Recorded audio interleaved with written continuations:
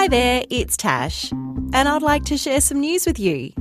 Today's Thursday, and the date is the 10th of October. Australia has a new baby monkey.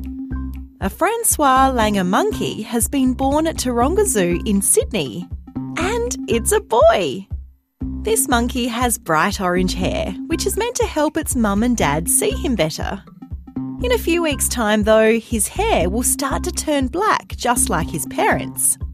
But what makes this little one really special is that he's very rare. Francois Langer monkeys are critically endangered. That means there aren't many left in the wild. In fact, there are only 3,000 of them living in rainforests in countries like China and Vietnam. One reason why there aren't many of these monkeys around is that their homes have been destroyed to make room for farms. While this baby monkey hasn't been given a name yet, it's getting lots of cuddles from its family. And as you can imagine, zookeepers are pretty excited to have a rare baby monkey at their zoo. And that's the end of news time for today on ABC Kids Listen. Let's catch up again tomorrow.